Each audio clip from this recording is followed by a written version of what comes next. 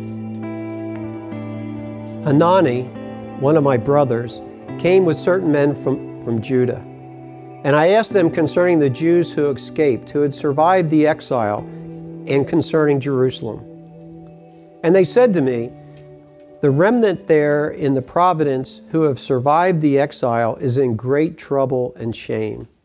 The wall of Jerusalem is broken down, and its gates are destroyed by fire. As soon as I heard these words, I sat down and I wept and I mourned for days. And I continued fasting and praying before God of heaven. And I said, O Lord God of heaven, the great and awesome God who keeps covenant and steadfast love with those who love him and keep his commandments. Let your ear be attentive and your eyes open to hear the prayer of your servant that I now pray before you day and night for the people of Israel, your servants, confessing the sins of the people of Israel, which we have sinned against you. Even I and my father's house have sinned. We have acted very corruptly against you, and have not kept the commandments and the statutes and the rules that you have commanded your servant Moses. Remember the word that you commanded your servant Moses, saying, if you are unfaithful, I will scatter you among the peoples.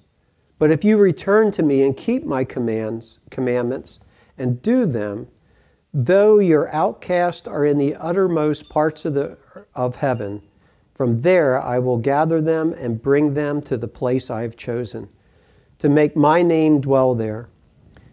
They are your servants and your people, whom you have redeemed by your great power and by your strong hand. O Lord, let your ear be attentive to the prayer of your servant and to the prayer of your servants who delight to fear your name, and give success to your servant today. Grant him mercy in the sight of man. Now I was a cupbearer to the king.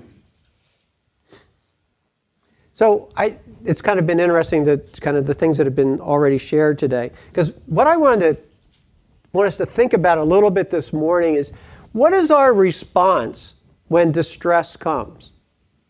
One, is there anybody in this room that has not had distress? Please raise your hands high, because we're going to have you come up and pray for us.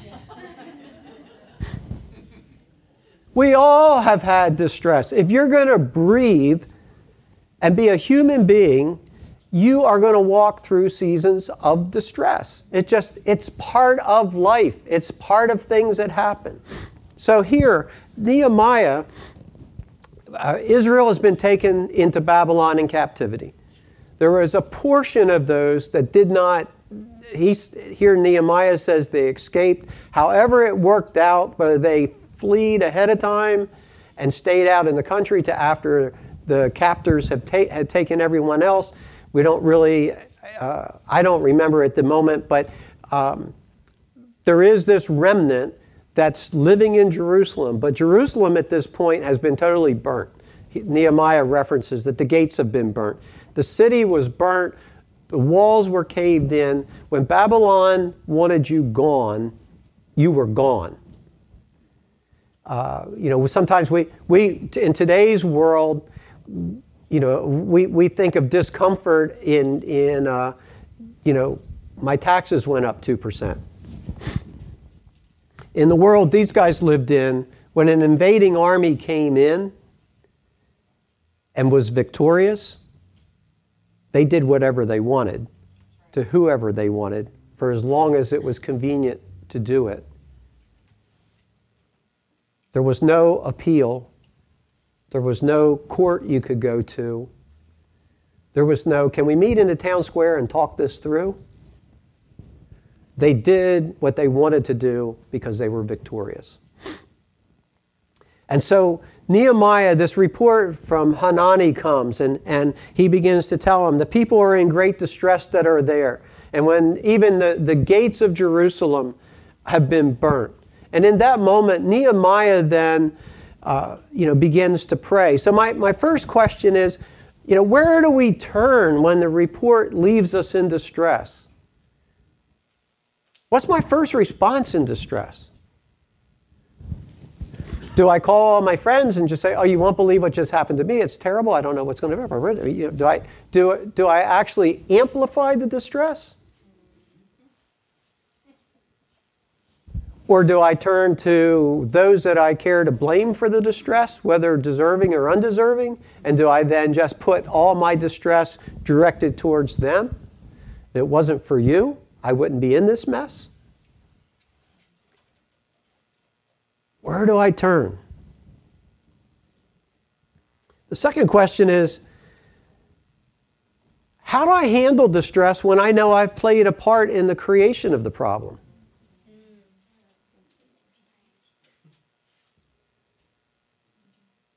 I won't ask for a show of hands because I know you guys aren't in this category.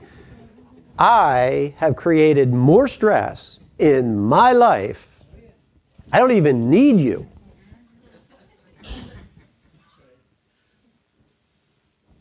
I can do it all by myself, left completely alone on a good sunny day with my belly full.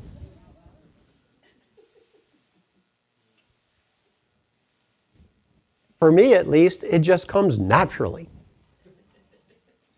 So what do I do with the distress? Like I just shared, when we were in probably the lowest point of our financial history, what do you do with the distress that you know you created?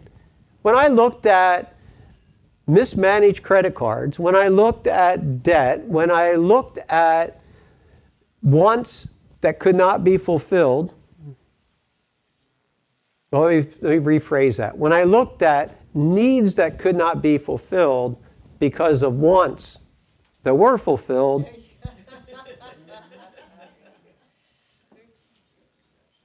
I was like, each morning I just got to look at the problem in the mirror. So what do we do when I realize I'm not innocent in this thing? I played a huge part in the problems I'm now dealing with. What do I do with that?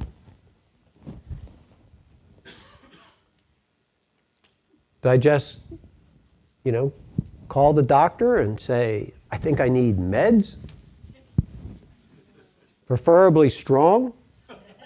Preferably the ones that I only wake up for 2 hours out of the day. Because the longer I'm awake, the more problems I'm creating. I need to sleep. Maybe Rip Van Winkle type sleep. That's not been banned yet, has it? What do I do? So let's look at verses 6 and 7. So Nehemiah gets the report, and this is Nehemiah's response. Start with 5. So he said, as soon as I heard all this, I began to pray, I began to weep, I began to mourn, and I started fasting.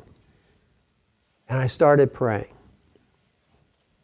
And he says, O Lord God of heaven, the great and awesome God who keeps covenant and steadfast love with those who love him and keep his commandments, let your ear be attentive and your eyes open to hear the prayer of your servants, that I now pray before you day and night for the people of Israel, your servants, confessing the sins of the people of Israel, which we have sinned against you. Even I and my father's house have sinned. I would submit to us that when distress comes, the first thing I need to do is turn my heart towards the Lord and begin to cry out, even if I don't know what to cry out about yet. Lord, I want to align my heart in prayer with you because you're the only answer I have. If something's going to change, it's going to change by your providential hand. And I trust your providential hand. And I'm going to align my heart there. Because many times when distress first comes, we're off balance. It feels like things are swirling around us. And oftentimes, in those moments of distress, things build upon things. So what started at 9 o'clock as a minor issue, by 3:30 in the afternoon, all hell has broke loose. And I'm still the only one in the room.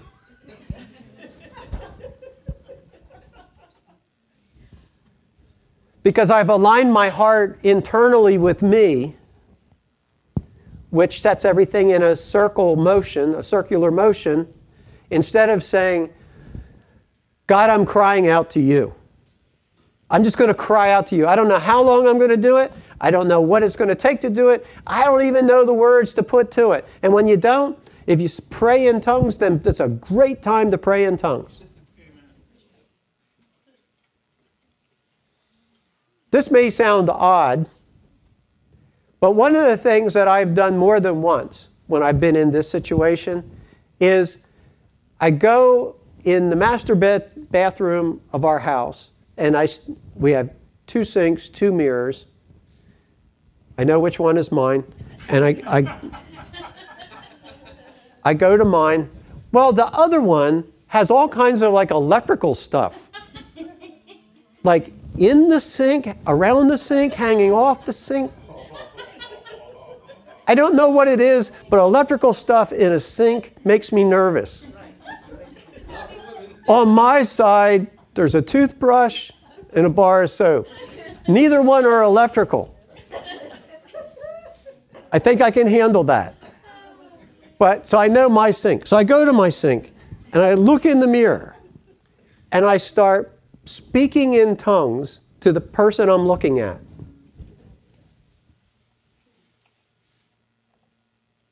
And I just do that until I see the expression in the person I'm looking at change.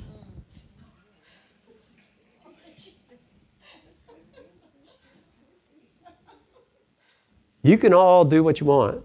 That works for me. It may make me a tad odd, but it works for me.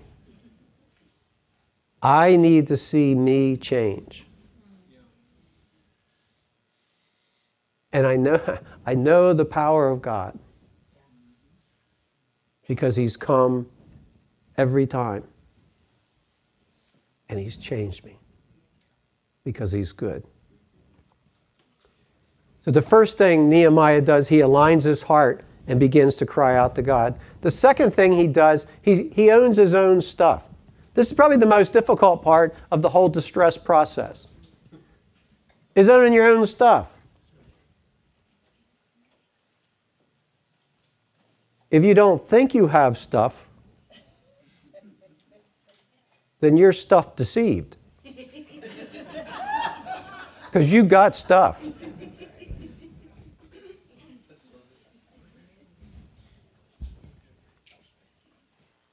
And here's just a tad of a hint. God is not afraid of your stuff. And God knows how to bring your stuff out. When He brings your stuff out, our first response usually is, I don't want to look at it, so I'm going to run away. When God's saying, no, I want you to stand and look at it. The way through our stuff is brutal honesty. Don't hide anything. Don't minimize anything. Don't project anything. My stuff is nobody else's fault. I don't care what my parents did or anybody else. My stuff is there because I let it be there.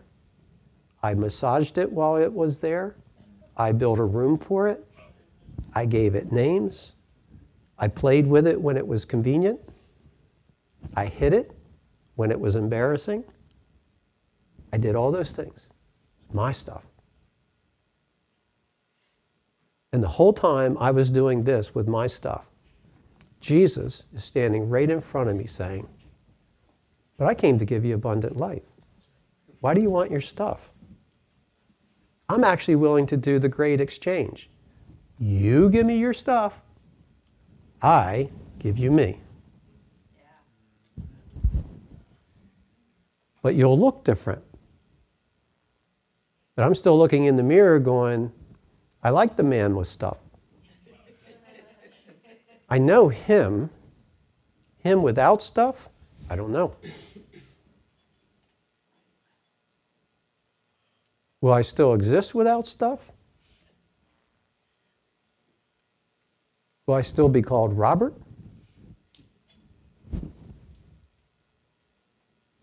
I don't know, because I've never been there.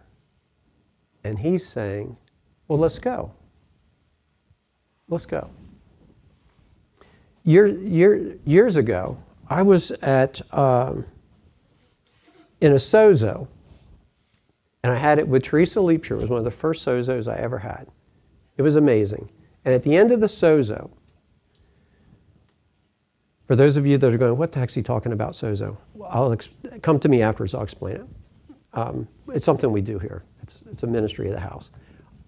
But in this sozo, at the end, a lot of stuff had happened. I'm a total mess. I had been snotting for like an hour. And at the end of this thing, Jesus, I was on a horse, which for me at the time was funny. My wife rides horses. I stand alongside horses. I can ride. I'm not afraid of horses, but I'm not a rider really. So I'm on this horse, and the horse is dressed like you know how like when the king is coming in, the horse is fully dressed out when the king or the queen sits on that horse. That horse was dressed out like that. I'm like, wow, this is amazing. And I'm sitting there looking at the horse, and next thing I know, Jesus is on a horse, and he's right beside me. And his horse was brilliant. It wasn't dressed like mine. It was just brilliant. So the two of us start riding. So we go across some fields, and now we're on this road, and we're riding this dirt road. And at a certain point, we both get off the horse, and now we're just walking. And we walk up this dirt road, and it's kind of rising up. There's a field on the left, and there's woods on the left, and a field on the right. And this road goes up towards a summit. And we're walking up the road, and at a certain point, there's an opening in the hedge on the left, and Jesus looks at me and says, well, this is where you go through. And when I walked through like the opening in the hedge, it was I can't even describe it. It was the most spectacular place I've ever been in my life. And when I turned around, he was gone. But I knew instinctively that he wasn't gone. He was here. And this place he had just taken me to was beyond my wildest imagination. There was people, it was just amazing. So that was my first experience on the sozo. So years later, some people who were coming to the church at the time and invited Linda and I to dinner. When we get to their house, we go in, and she seated us at the dining room table. And when I sit at the dining room table, I look up, and there's this picture on the wall. And that's where I had been. The field, the road, the hedge, not the opening. Right? But it was exactly what I had seen in that sozo. And I turned to Patricia, the person that we were having dinner with, and I said, where did you get that picture? And she says, oh, this is some famous French artist. As you know, this is a replica, of course. It hangs in museums in France. Seriously. I said, I know where that road goes.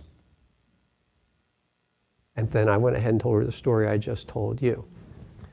I would have really liked in that moment if she had went, well, here, that's so special, you can have the picture. She didn't do that, nor was there any prophetic words in 2021, is she going to do that? But I know that picture, and I know that, and she filled me in on the artist that painted it.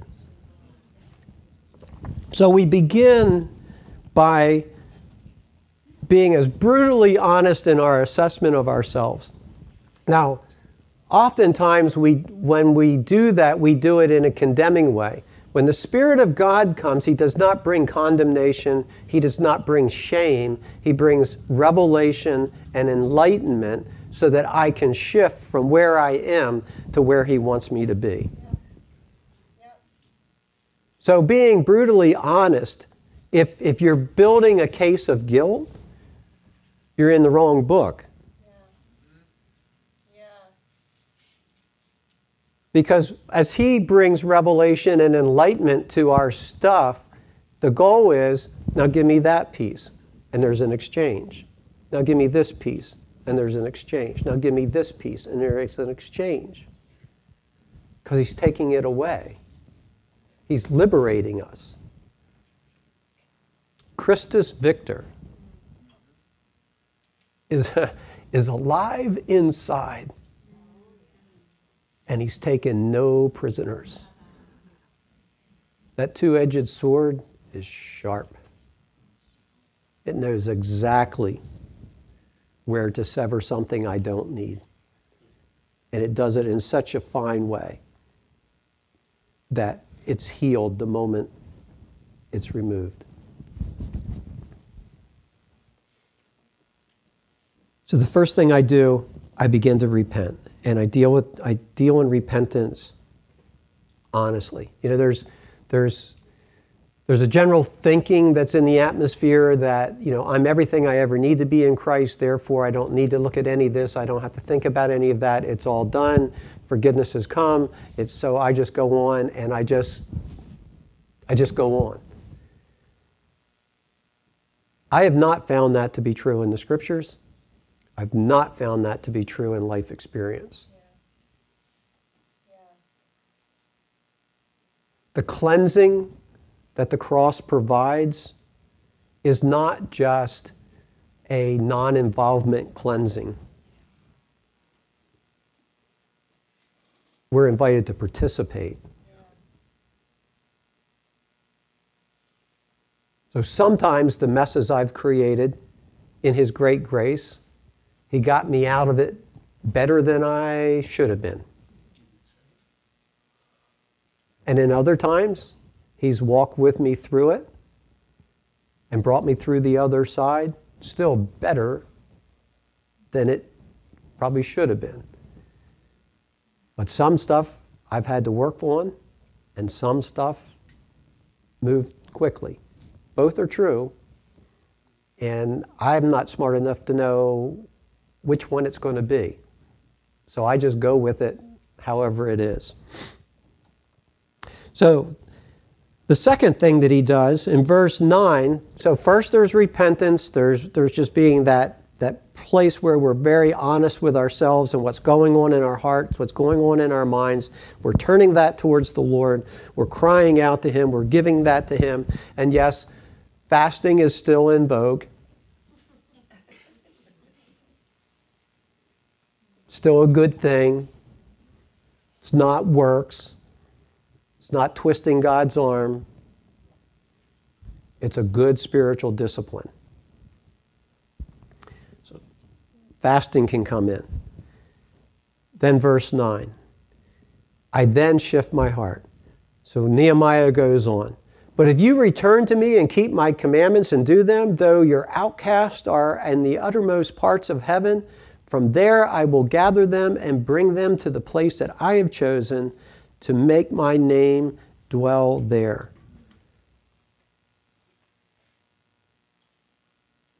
They are your servants, your people, whom you have redeemed by your great power and by your strong hand.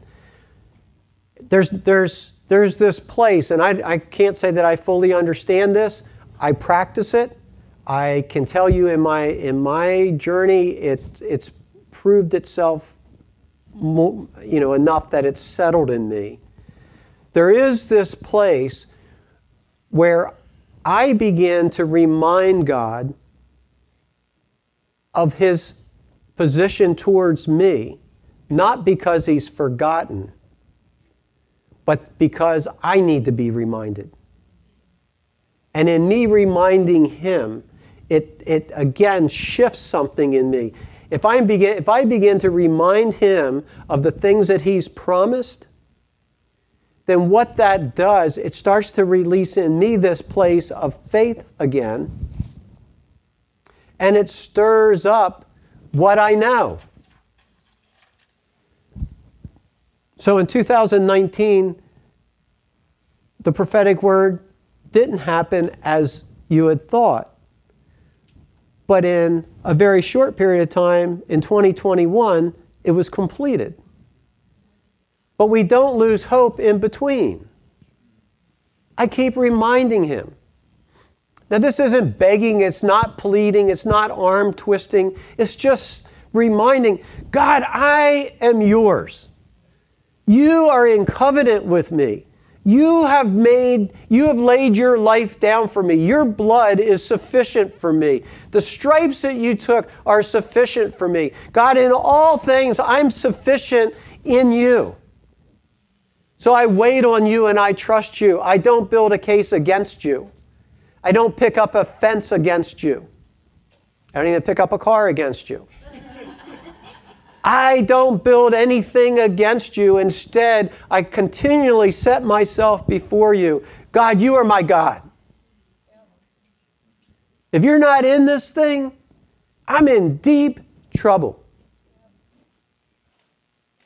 But I'm not alone. I'm not alone when my emotions tell me I'm alone. I'm not alone when my circumstances tell me I'm alone. I'm not alone when I stand in front of the furnace and look at the one that's about to throw me in and go, just to be clear, if you chuck me in and I burn up, he's still God. If I walk out of this thing, he's still God. His position hasn't changed at all. So you can chuck me if you want, but it really doesn't have any bearing on who he is and what he's doing on the planet.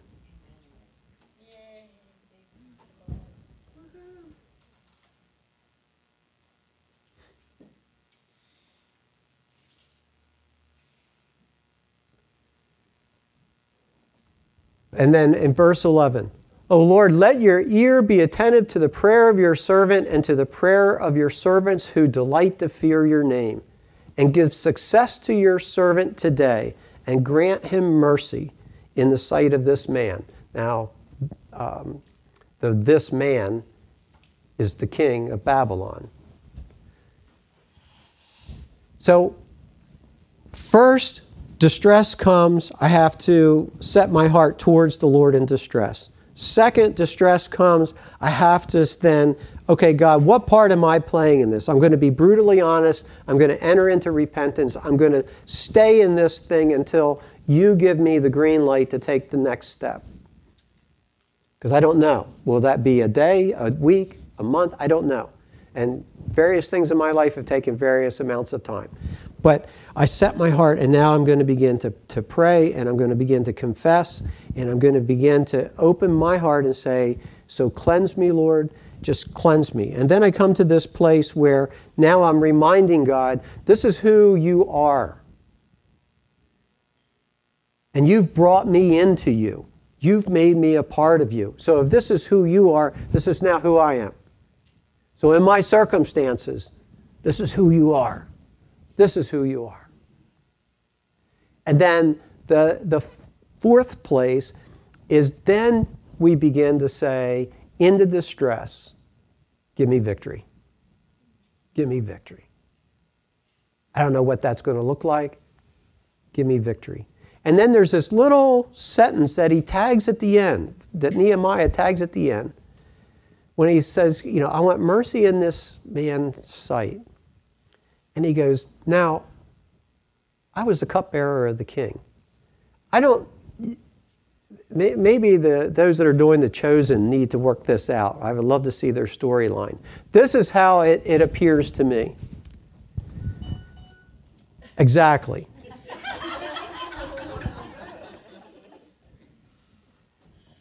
Nehemiah, in verse 11, he now begins to position himself to start to step into victory. And he's just finished this prayer, and then there's this little tag at the end. And you could read this different ways. The way I read it is Nehemiah goes, I'm the cupbearer of the king. I've been crying out for this thing to change. I am the change agent. I'm the cupbearer. I started in distress feeling like I'm a worm.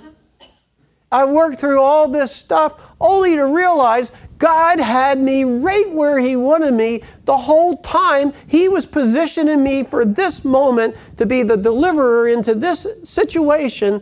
I didn't even see it. I didn't understand it. If you told me a year ago this is what it was going to look like, I would have said, you're crazy. I'm the cupbearer. I'm positioned to win. For His name's sake. I've spent all this time crying out, and all of a sudden God's like, I haven't forgot my promises to you. I haven't forgot my covenant to you. I'm going to do what I said I'm going to do. But here's the news. Dude, I'm going to do it with you.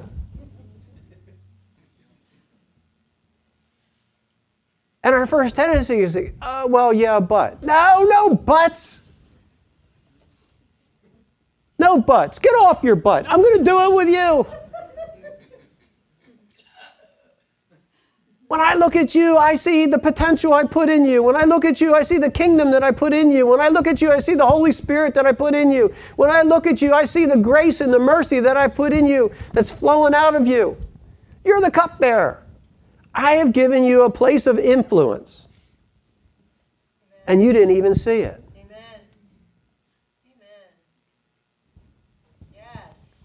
I just think for Nehemiah, it was like this wake-up moment. And if you read the rest of Nehemiah, he goes in, the king gives him like carte blanche and sends money with him, even. I mean, he gets extreme favor.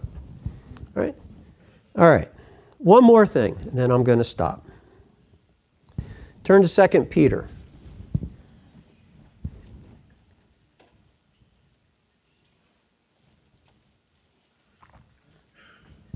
Second Peter chapter 1.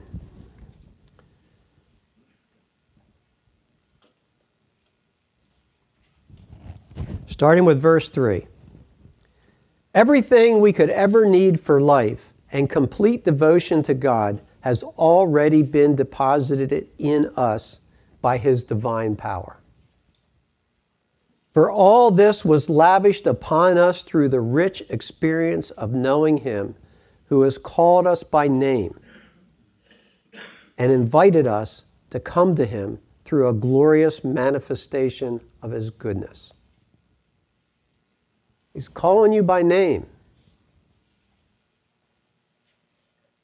to step into this manifestation of His goodness.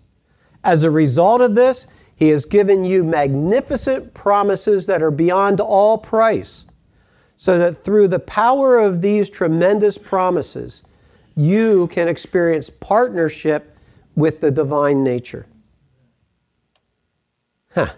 by which you have escaped the corrupt desires that are in the world. So devote yourselves to lavishly supplementing your faith. So lavishly supplementing. Lavishly. That's not small measure. Lavishly. Supplement your faith with goodness. And to goodness, add understanding. And to understanding, add the strength of self-control. And to self-control, add patient endurance. And to patient endurance, add godliness. And to godliness, add mercy towards your brothers and sisters. And to mercy towards others, add unending love. Since these virtues are already planted deep within you, why do I need to repent? Why do I need to take myself to the mirror? Because the virtue that is deeply planted inside of me has got to get out. It's not out there somewhere and I got to go find it. It's already here. But it's got to get out. It's planted deep within you. And you possess them in abundant supply. None of us can say, well,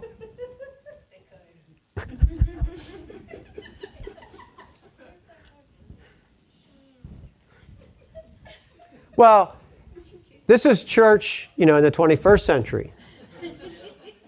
Church in the 18th century, we didn't have that, but people would snore.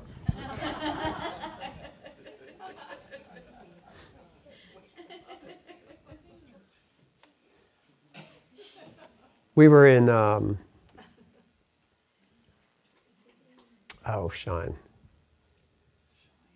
We were down in Virginia at, it just escapes me, Jamestown. At Jamestown. And at Jamestown, there's a church that they built. And it's made out of stone. And when you go in, the pews are stone. First thing I thought was, man, it had to be hard going to church in the winter around here. I don't think many people slept during service sitting on a cold slab. I don't care how many coats you had on. It's already planted deep within you. You possess it in abundant supply. They will keep you from being inactive or fruitless in your pursuit of knowing Christ more intimately. But if anyone lacks these things, he is blind, constantly closing his eyes to the mystery of our faith and forgetting his innocence. When distress comes, a lot of times why it gets the foothold is because we forget our innocence.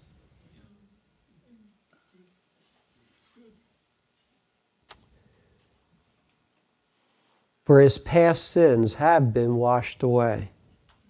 For this reason, beloved ones, be eager to confirm and validate that God has invited you to salvation and claimed you as his own.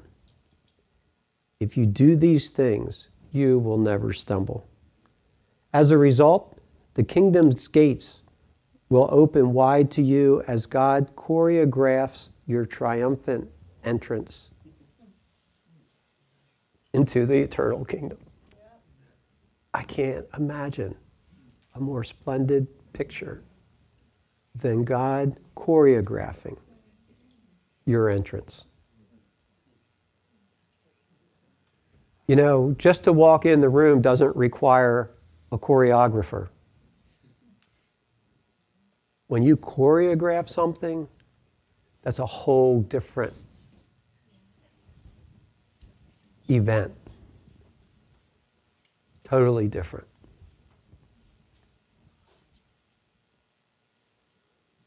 Probably the best picture that we get today of that is when there's a royal wedding in England. We can look at that and minimize that or whatever, but for me, I am just awestruck. Because that event from start to finish is absolutely choreographed.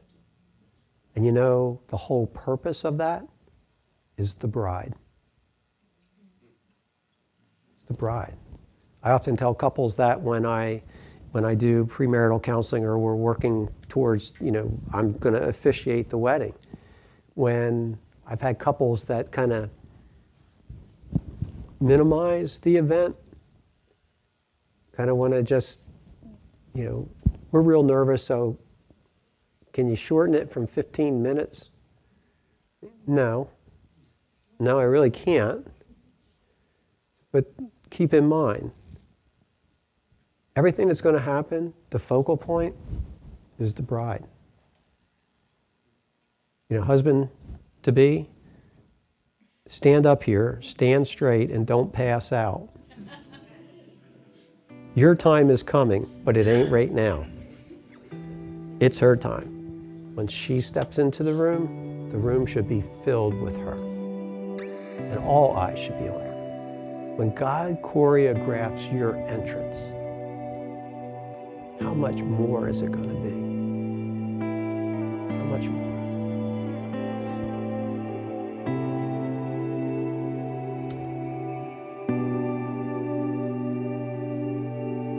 I won't hesitate to continually remind you of these truths, even though you are aware of them and are well established in the present measure of truth that you have already embraced. And as long as I live, I will continue to awaken you with this reminder. Since our Lord Jesus, the Anointed One, has clearly revealed that my departure is near. Indeed, I am passionate to share these things with you, so that you will always remember them after my exodus of this life. I will not hesitate to continually remind you. You can package it a lot of different ways, but I don't ever get tired of telling the same story, because it's the power of life. It's the power of the resurrection. It's the power of Christ crucified, of Christ resurrected, of Christ ascended. It is the power of His bride, the church, on the earth, advancing His kingdom. It never gets old. Never gets old. And it will endure past all the naysayers, past all those that try to minimize it, past all those that try to explain it away.